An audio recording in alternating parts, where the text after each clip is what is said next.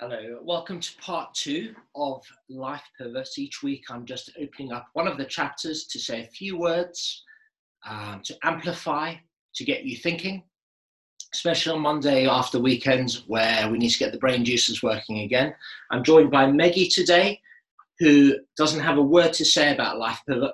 She's just been on a walk and she's a little bit cold because she jumped in the river.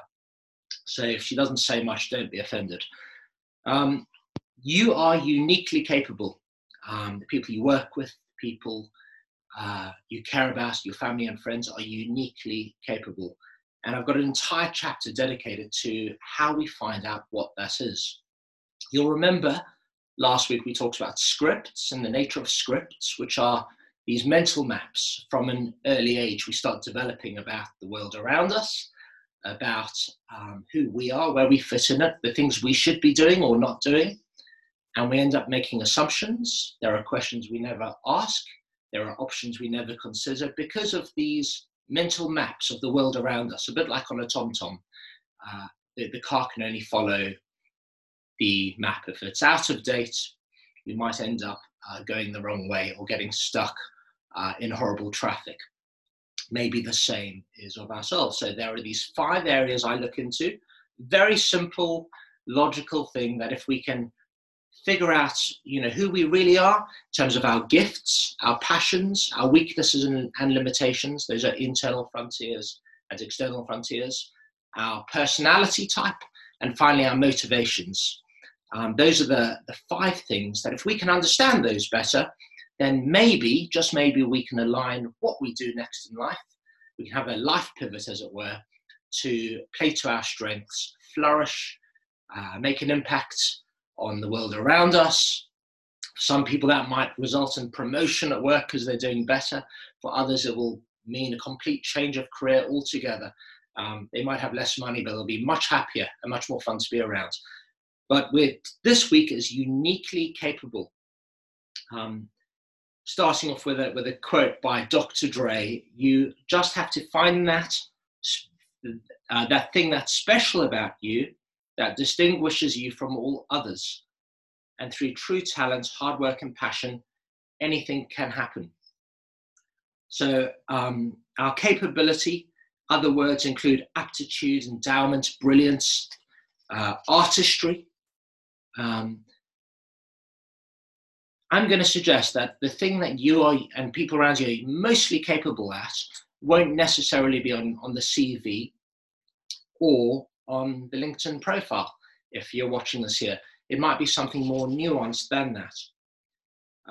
I use the example of a few people who in life have discovered their capability, and it's often been a combination of the things they knew they were good at, but it's been not just one thing, a combination of 2 or 3 things.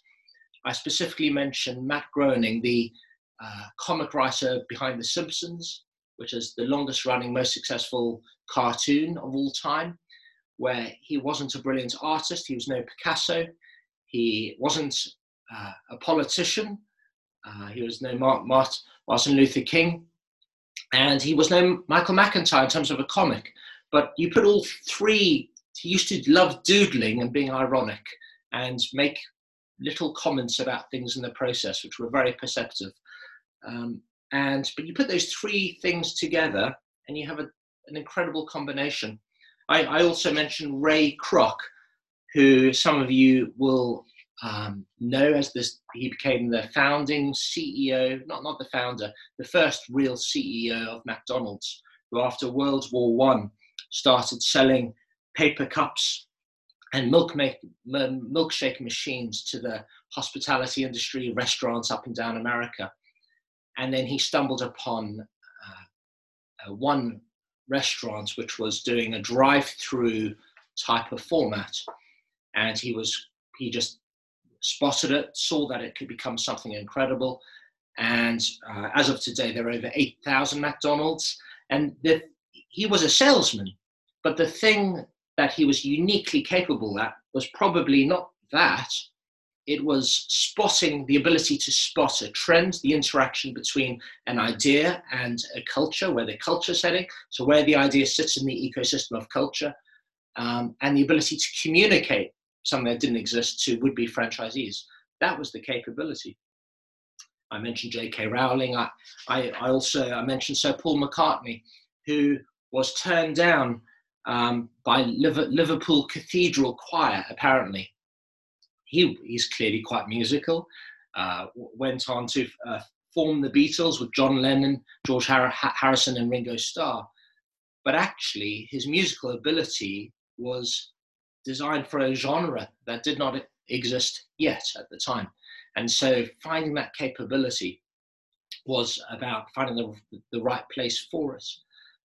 So to say that Ray Kroc was a salesman, or to say that J.K. Rowling, she's good at writing, or to say that John Lennon, Sir Paul McCartney they had nice voices, doesn't do full justice to the combination of things that need to come together for that capability. There's something quite specific about it. The way it comes together. I remember a quote, I can't remember the individual who said it, but it was something along the lines of this, that the biggest failure isn't abject failure of something not working, but it's being successful at some point in your life and not really knowing why.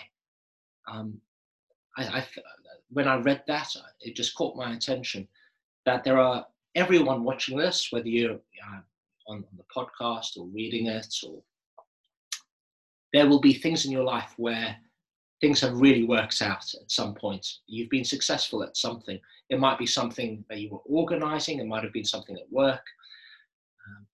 And it's possible that you put it down to, that was lucky, when actually it wasn't. If you were there and things worked out, maybe there was a combination of things that came together with you, where you had a unique capability, which when combined with the right team, the right objective, the right mission, the right time scale, who knows what, created a dynamite positive, thing. So we need to understand why things have worked for us. So we're all uniquely capable.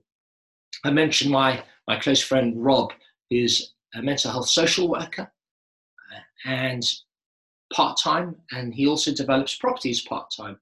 And they look very different, those two halves of his life. One involves caring for some of the most vulnerable people you'll find in our society, and the other involves turning 2-bedroom derelict places into family homes. Not many, but he does them little by little. And we talked about it at length, and really there's something they have in common. The unique capability is the ability to see something that looks incredibly challenging and difficult, and to imagine a way forward, and then not just imagine how things could be, but to come up with a plan of action to make it so. I was saying this to him, and he was saying, wow, they do have that in common. That's the attraction to him, the fact that buying a derelict 2-bedroom flat looks like a crazy idea. But his ability to imagine and then implement an action plan to deliver a vision. And of course, that's what he does with the restoration of people as well. Very difficult situations, but then he comes up with a plan to see people restored, not just properties. But there's a capability around that internal process. So anyway, you are uniquely capable. You don't need to read the chapter now, but you're uniquely capable. And then how do you find out what it is? If you can't say, I'm good at selling, I could sell ice to an Eskimo. How do you figure out what it is if it's not the obvious thing? First of all, always ask people who know you. Well, that is always a great move. But in addition, when we're in our power zone, as it were, time flies. So what is it you could start on and 4 hours would pass without you even realizing, is one question.